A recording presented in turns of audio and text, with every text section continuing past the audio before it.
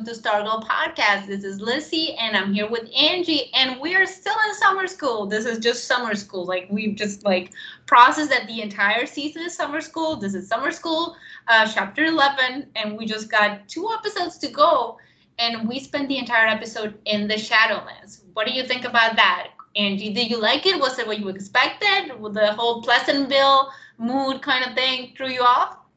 It did throw me off for a little bit because I was like, are we in the past somehow? Because you know how Stargirl looks very timeless. So then when it went black and white, I was like, did he send her through time, or did he send her to the Shadowlands? And then once the scene with sweet baby Joey happened, I was like, oh, this is her own hell. Okay, she's probably more the Shadowlands than the past. But it did throw me for a loop for a second.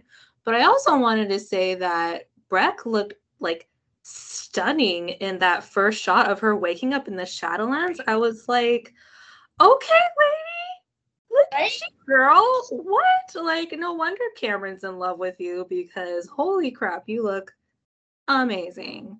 And that was my main thought in the first scene. What does that say about me? I don't know. What did you think, Lizzie? I mean, I kept thinking, to your point, I kept thinking she should do a period drama, because the black and white really works for her, and it doesn't work for everyone. But other than that, I did think pretty quickly that we were in the Shadowlands. I just didn't like it. I'm not gonna say it necessarily. I understood what was going on. It was nice that they had sort of Cindy around to sort of explain the thing, even if and especially because she did it in a very Cindy mocking way. But yeah, we did really need some explanation, and she put it perfectly when she was like, well, this is like purgatory, basically. That was the best explanation. But then yeah, when I saw, because my mind was like, but Joy cannot possibly be in the Shadowland. So what is going on? And this is not the way it's supposed to work. And then you see Cindy, and then a part of you is like, but wait, is this Cindy, or is this Courtney thinking that it's Cindy? It's complicated. But Cindy was there, and Cindy was actually, I think we sort of expected this journey for Cindy that we got at the end of the episode, when she was like, yeah, we want to kill Eclipso. In 2 more episodes, I'll go back to hating you, Courtney, but right now, common enemy. Let's go. Yeah, you always gotta love it when that happens, especially when they're two opposites, quote unquote, like Courtney and Cindy, when actually they have so much in common, which we talked about in season 1. I liked how Cindy brought up about how Courtney is too good, and Courtney avoids her darkness. And then when we go forward in the episode, it is only when Courtney actually does embrace her darkness that she's able to find Cindy. So I'm kind of wondering, what does that say about our girl? Is embracing darkness a sign of maturity?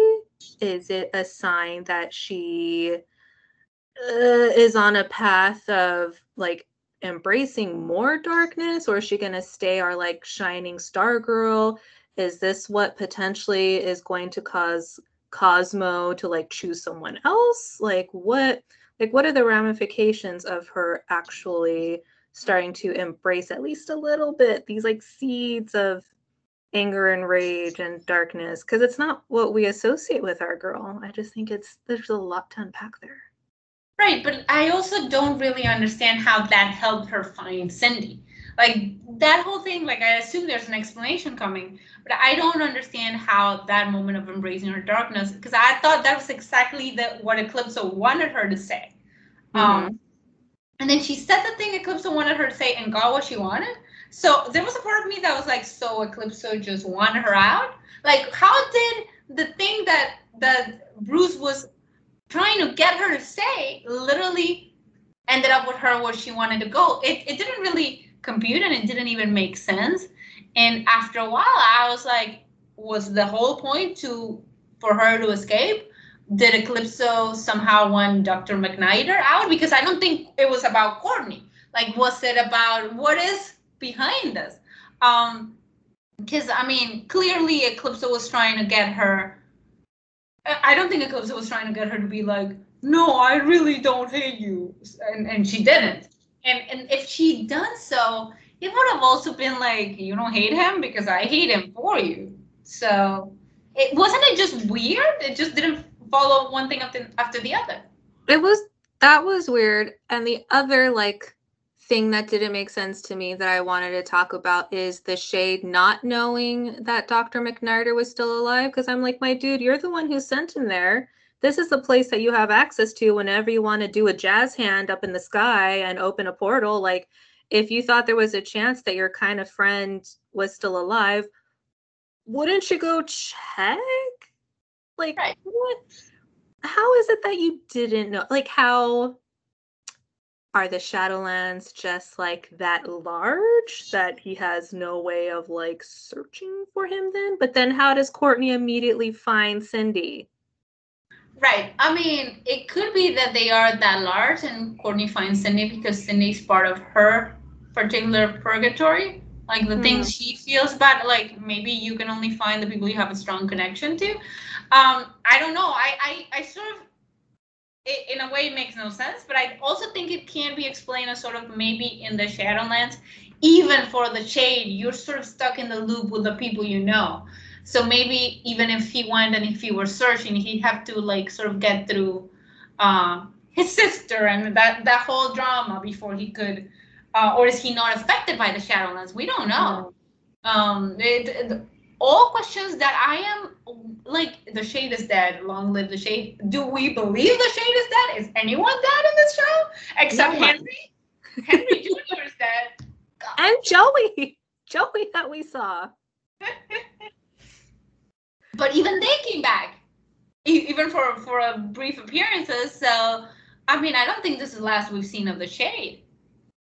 I agree, especially the way that like his body kind of disappears into smoke. Like it's not like just like his vessel or his body just like stayed there and it was like boom done. It was like so like where there's smoke there's fire, and I think there's something to the Shade here. I don't think he's dead.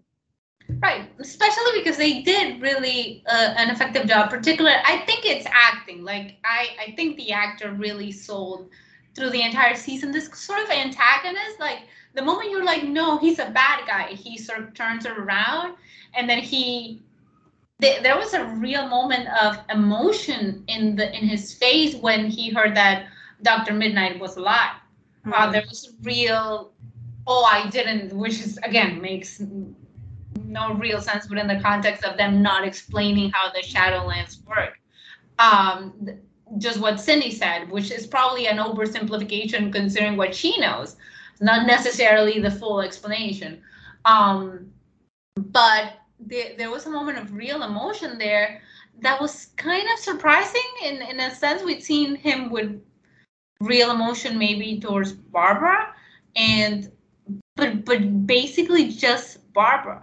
And I do think they set him up as sort of an antagonist that might be fun to bring back up in the future, especially because we're gonna have Dr. Midnight around for season 3, and presumably at some point in the next 2 episodes. Like, and if you want to do it at the end of episode 13 when you bring Starman, we're not gonna complain. But presumably they're gonna be around for season 3, presumably as the characters the Shade knows. So I don't like. I'm pretty sure we'll see him again. Yeah, we're definitely not done with these OG JSA heroes.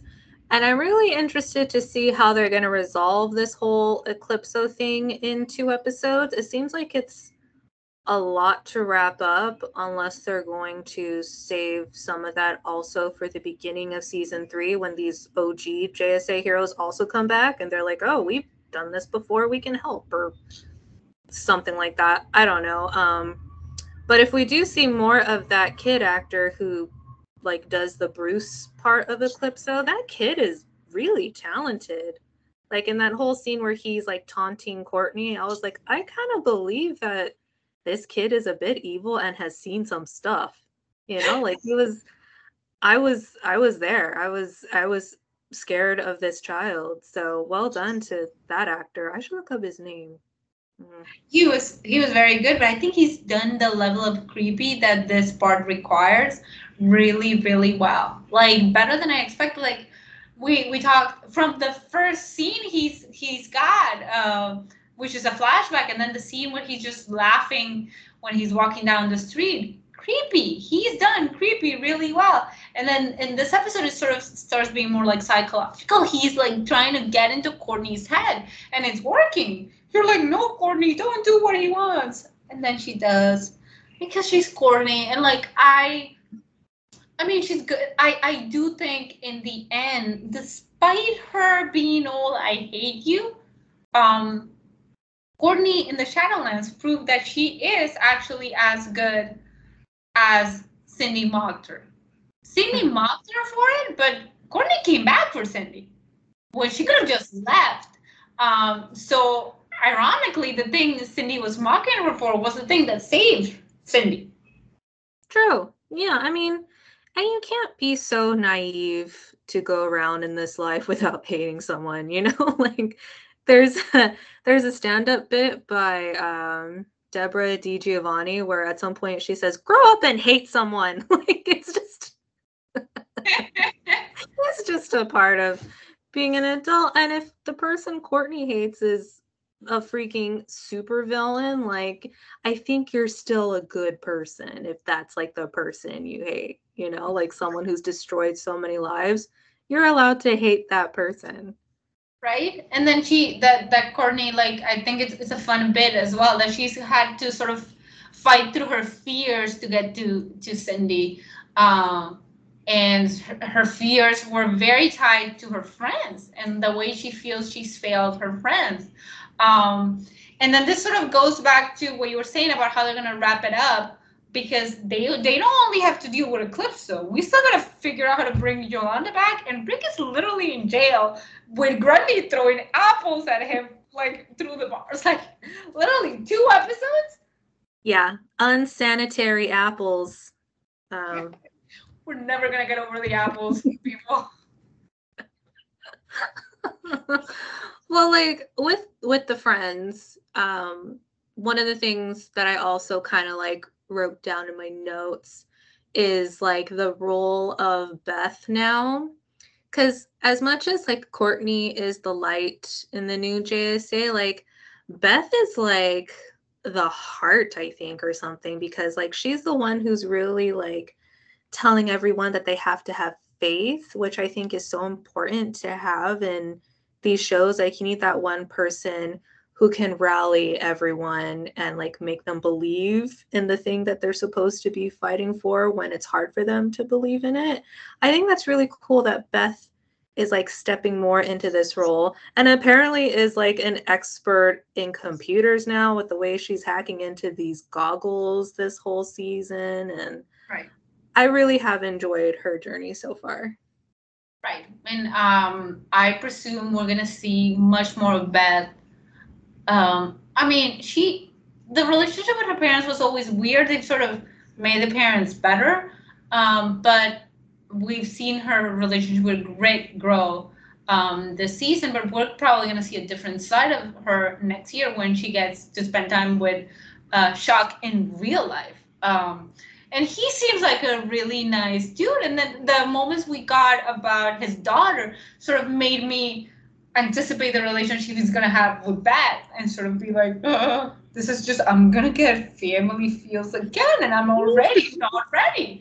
Um, but that just reminds me of the moment at near the end before Courtney brings out her hate when she's all like, "I'm over him" regarding the dad, and I just want to point that out because I mean it could have been so easy to make her fears about that absent dad, and when she says I'm over him, a part of you is not ever truly over it. But in a way, she is because that wasn't what she was seeing. She was seeing her mom saying she shouldn't have had Courtney. She was seeing her friend, but she wasn't seeing her dad. Bye, dad. Deadbeat dad. We got new dad around. Mm-hmm. Like we don't need that. So in that respect, I guess the Shadowlands did that have had that message of growth for Courtney, just as I'm sure Cindy really, despite the fact that the dealing with her mom was probably super hard, and we sort of now have a real idea of what happened, which is what we always thought happened. She hurt her mom without meaning to. She was a kid.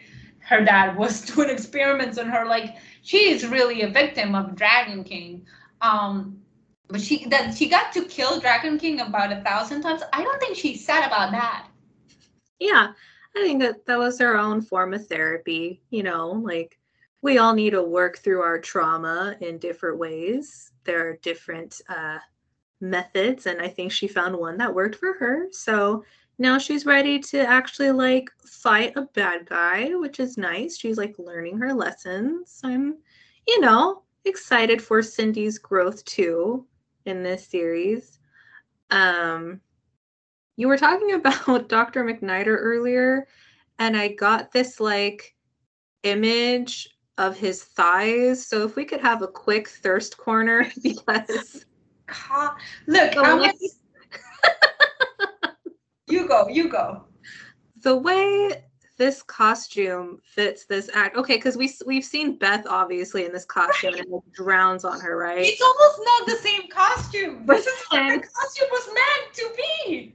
You see Dr. McNider and his tree trunk buff thighs. I was like, this is the costume. This is what it's supposed to look like. That's all I wanted to say. No, you're absolutely right. Like, we need to get Beth a new costume, not just because she deserves one, but because now that we've seen him in the costume, we're like, yeah, that's what that was supposed to be, right? And it's not like the costume sort of fits Beth either. It's not like when Rick becomes our man, he literally like the muscle comes with a costume. Like, he looks. Doesn't he? He looks way bigger. Yeah, he does. I was like, is that padding? What is that, Rick? Like, where does that come from? I mean, is that part of the magic of the hour? No, because we've seen him walking around without. I don't know. It comes with the suit. But Beth just, the costume doesn't fit her, and it's not feminine. It's not supposed to be, as we see. So she needs a new one, and Courtney can just make her one. Courtney's good at that. And then apparently Courtney can make you a costume without ruining the original one. I don't know how she does it. I don't know how that happened. Yeah, we're not gonna get into that again. We can go around and around and around all day about that. One thing we have talked, and that I think is worth talking about, is that we got a Beth and Jenny scene this episode, which I was really. I'd seen Angelica tweet about it, and I was really hoping they got a moment. And Mike mentioned the Thunderbolt a few times. I'm like, I know the Thunderbolt's not exactly the most reliable thing, but like, I do think they should be at least a little focused on finding the Thunderbolt at this point, considering the Eclipso of it all. I was like, yes, listen to Mike. No one listens to Mike. Poor guy. No wonder he has a complex. He has to like climb inside a giant robot to be heard or something. My God. Ever. But and we haven't talked about that opening scene. That was brutal, and every one of the actors killed it. And like killed it ironically, because Courtney was killed, quote unquote. But like when Pat walks in, and then Amy Smart, like literally the pain in her face. She did the pain over losing her kid in this episode so well. When she's telling the shades, "So kill me," it's like chills. Yeah, I believed it. I believed those mom vibes so hard. Like she was already so good in general, Amy Smart, but like, give her awards for that scene for real. Yeah, she was really, really good. And in the opening scene, Luke Wilson was really good. And it was sort of a kind of dynamics that they hadn't gotten to play. Like, they hadn't gotten really to emote the sad vibe. And the three of them did it so well. And then Mike walks in, and then they hug. And it's really family mourning together. And it was nice. And then Beth and Jenny sort of like in the background. And sort of the quietness of the scene. I think the show's done a really good job this season of like letting moments like set in, and sometimes there's not even music. It's just they leave you there with your emotions, and the actors are pulling their weight, so it works. Absolutely. And poor Jenny, like, thinking that it was her fault. Right. Girl, that is not your fault. Like, do not put the weight of the whole world on you, poor thing. Like, the thing that she said was that she thinks it's her fault because she was afraid, which is interesting because, like, Courtney would have given her the pep talk not to be afraid. So what she actually needed was the thing that disappeared for her, you know? So that's just so sad. But obviously, like, we knew Courtney wasn't gone, so Jenny will be able to, you know, come into her power a little bit more and not need that reassurance that she doesn't need to be afraid. Right, and I assume that we're gonna need that because I don't think they've announced if she's gonna be a series regular for season 3, but with the storyline for Obsidian, like the brother that they sort of set up, I can't imagine Jenny leaving again after whatever it is they managed to do with Eclipso, because at this point I got no idea. And also, where is Eclipso? He's like, let's send people to the Shadowlands and then I'm gonna go sit on the beach and sip some pina coladas. Like, what are you doing? Is he able to be in, like, multiple places at once? Like, can he be the creepy little kid, but also, like, in Hawaii at the same time? Like, is that part of his skill set? I don't think that's on Wikipedia. I don't think so. But like, also, if he's a creepy kid and then he is in the Shadowlands, then why isn't he out there? Or like, is the creepy kid also Courtney? Is the creepy kid was never there, and was that also her imagining the thing? And then it wasn't Eclipso at all. It was her subconscious, like her purgatory. And then that's a different conversation than the one we had before. Because then it's just inside her, and then it is about accepting like the inner darkness and sort of growth. Because I mean, if Eclipse had really been there, wouldn't he have just shown up when they got out of the Shadowlands and been like, yeah, let's fight now? Yeah. Well, yeah, we still don't know why, like we talked about in the last episode, why he just like pieced out when there were like other members for him to take care of, but instead he chose to, I guess, go to Honolulu now. Like, that's just our theory, our working theory of this podcast. Right? Eclipso needs a beach vacation. Like, the Green Lantern ring almost hurt me, so I'm just gonna go now. Leave her there with it. What?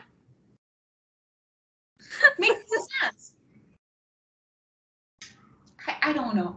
But like, do we have any theories about what's coming for Eclipso? Like, I hope they mostly take care of him. Like, they can leave everything else hanging. So I don't want to like go into the break between season 2 and 3 and be like, oh, what is Eclipso gonna do now? No, give me another thing to worry about. Not Eclipso. Yeah, let's worry about like Cameron. You know, like, that would be fun. It's clearly a worry for season 3. And like, let's get Rick out of jail and give him some actual food that's been like processed and cleaned and cooked. Yeah, I don't know how much bacteria has been entered into his system now, so. Right, and then 2 episodes, Angie, they still gotta figure out how to get Our Man back, because he broke because he broke it, yeah. There's so much to do. Too much to do, and then Yolanda like needs probably more than a pep talk, because if she doesn't need more than a pep talk, like, how are they gonna fix this? Yolanda needs therapy, for sure. And to get away from her mom, who is clearly a problem. The Dugans should adopt everyone. Who has the Wildcat? Courtney has the Wildcat costume now, right? So like, there is no Wildcat right now. Right. So then they still don't know that Jakeem has the Thunderbolt. So the Thunderbolt's walking around somewhere. Jenny and her brother, there's that storyline to kind of like wrap up. We don't know if the Shade is actually dead or not, really. The Eclipso of it all and the creepy child. Where is he in real life? We don't know. There's too much, Lizzie. There's too much, which is why I'm saying let's at the very least, finish up the Eclipso storyline. I don't know how, but like if I have to do like, can we at least finish up the Eclipso storyline and get Rick out of jail? Then I will be like, count that as a win. You're really concerned about Rick still being in jail. He really has become our season 2 favorite, I think, because we can't stop talking about it, even though we've only seen like what 3 minutes total of scenes of him in jail, and yet that's still something that we are just like super focused on. I just, he's a kid and he's in jail. Listen, all Grundy has to do is punch that wall, hand Rick a bag of apples, and they can skip merrily into the woods. I mean, that would probably bring problems in the getting Rick back into like society again, but I'll take it if that's what we got to do for now. It's a short-term thing. I mean, you said the Eclipso of it all. They need our man. So I mean, yeah. Like, but then that has to happen next episode because they still gotta figure out how to make Rick Hourman again. Unless Rick is gonna solve that in 20 minutes, then he's gonna be like, I was sitting in jail and I was thinking as I was sitting in jail about how to fix my own mistakes. So I just need 5 minutes alone with my dad's stuff. Like, I don't know. Or maybe it's Dr. Midnight that can help. I hadn't thought about the fact that just like Pat knew Rick's dad, so did Dr. Midnight. That's more people, more of a connection from Rick to his past. And that's interesting. That's true. I'm all for these hot dads just coming out of the woodwork and except Starman on the show. Yeah. Except Starman. We draw the line at Starman. He's not a dad anyway, you know, that we know of anyway. That we know. We don't want no part of that. This episode of the podcast took a turn, but I think that's all I wanted to discuss. Angie, you have something else? No, there was only one notable pair of thighs that I noticed this episode, so I think I'm done here. But they are very important, noticeable, and like I'm gonna look for a picture of them to post when I post the podcast. I promise. Like I'll do you a solid. Oh my gosh. You can visit stargirlpodcast.com for all the latest news about the Stargirl show. Follow us on Facebook and Twitter at Stargirl Podcast as well. Subscribe to Stargirl Podcast on Apple Podcasts, Stitcher Radio, and Google Play. And while you're on Apple Podcasts, hit us up with some 5-star reviews. Don't forget, we are part of the DC TV Podcast Network with podcasts for all the DC shows at dctvpodcast.com. Follow the network on social media at DCTV Podcast on Facebook, Twitter, and Instagram. Last but not least, subscribe to our mega feed on Apple Podcasts, Stitcher Radio, and Google Play. We also have our own TeePublic store, so if you're interested in DC TV related stuff, click on the link in the show notes and get some awesome gear, as it does help support the network so we can continue to make these podcasts. If you have questions, thoughts about Stargirl, you can email us at stargirlpodcast@gmail.com or hit us up on Twitter. Yes, we at some point are going to do an episode with your reactions, we promise. We've been saying that for so long. It's just at the end of the season, we promise. See you next time. Bye.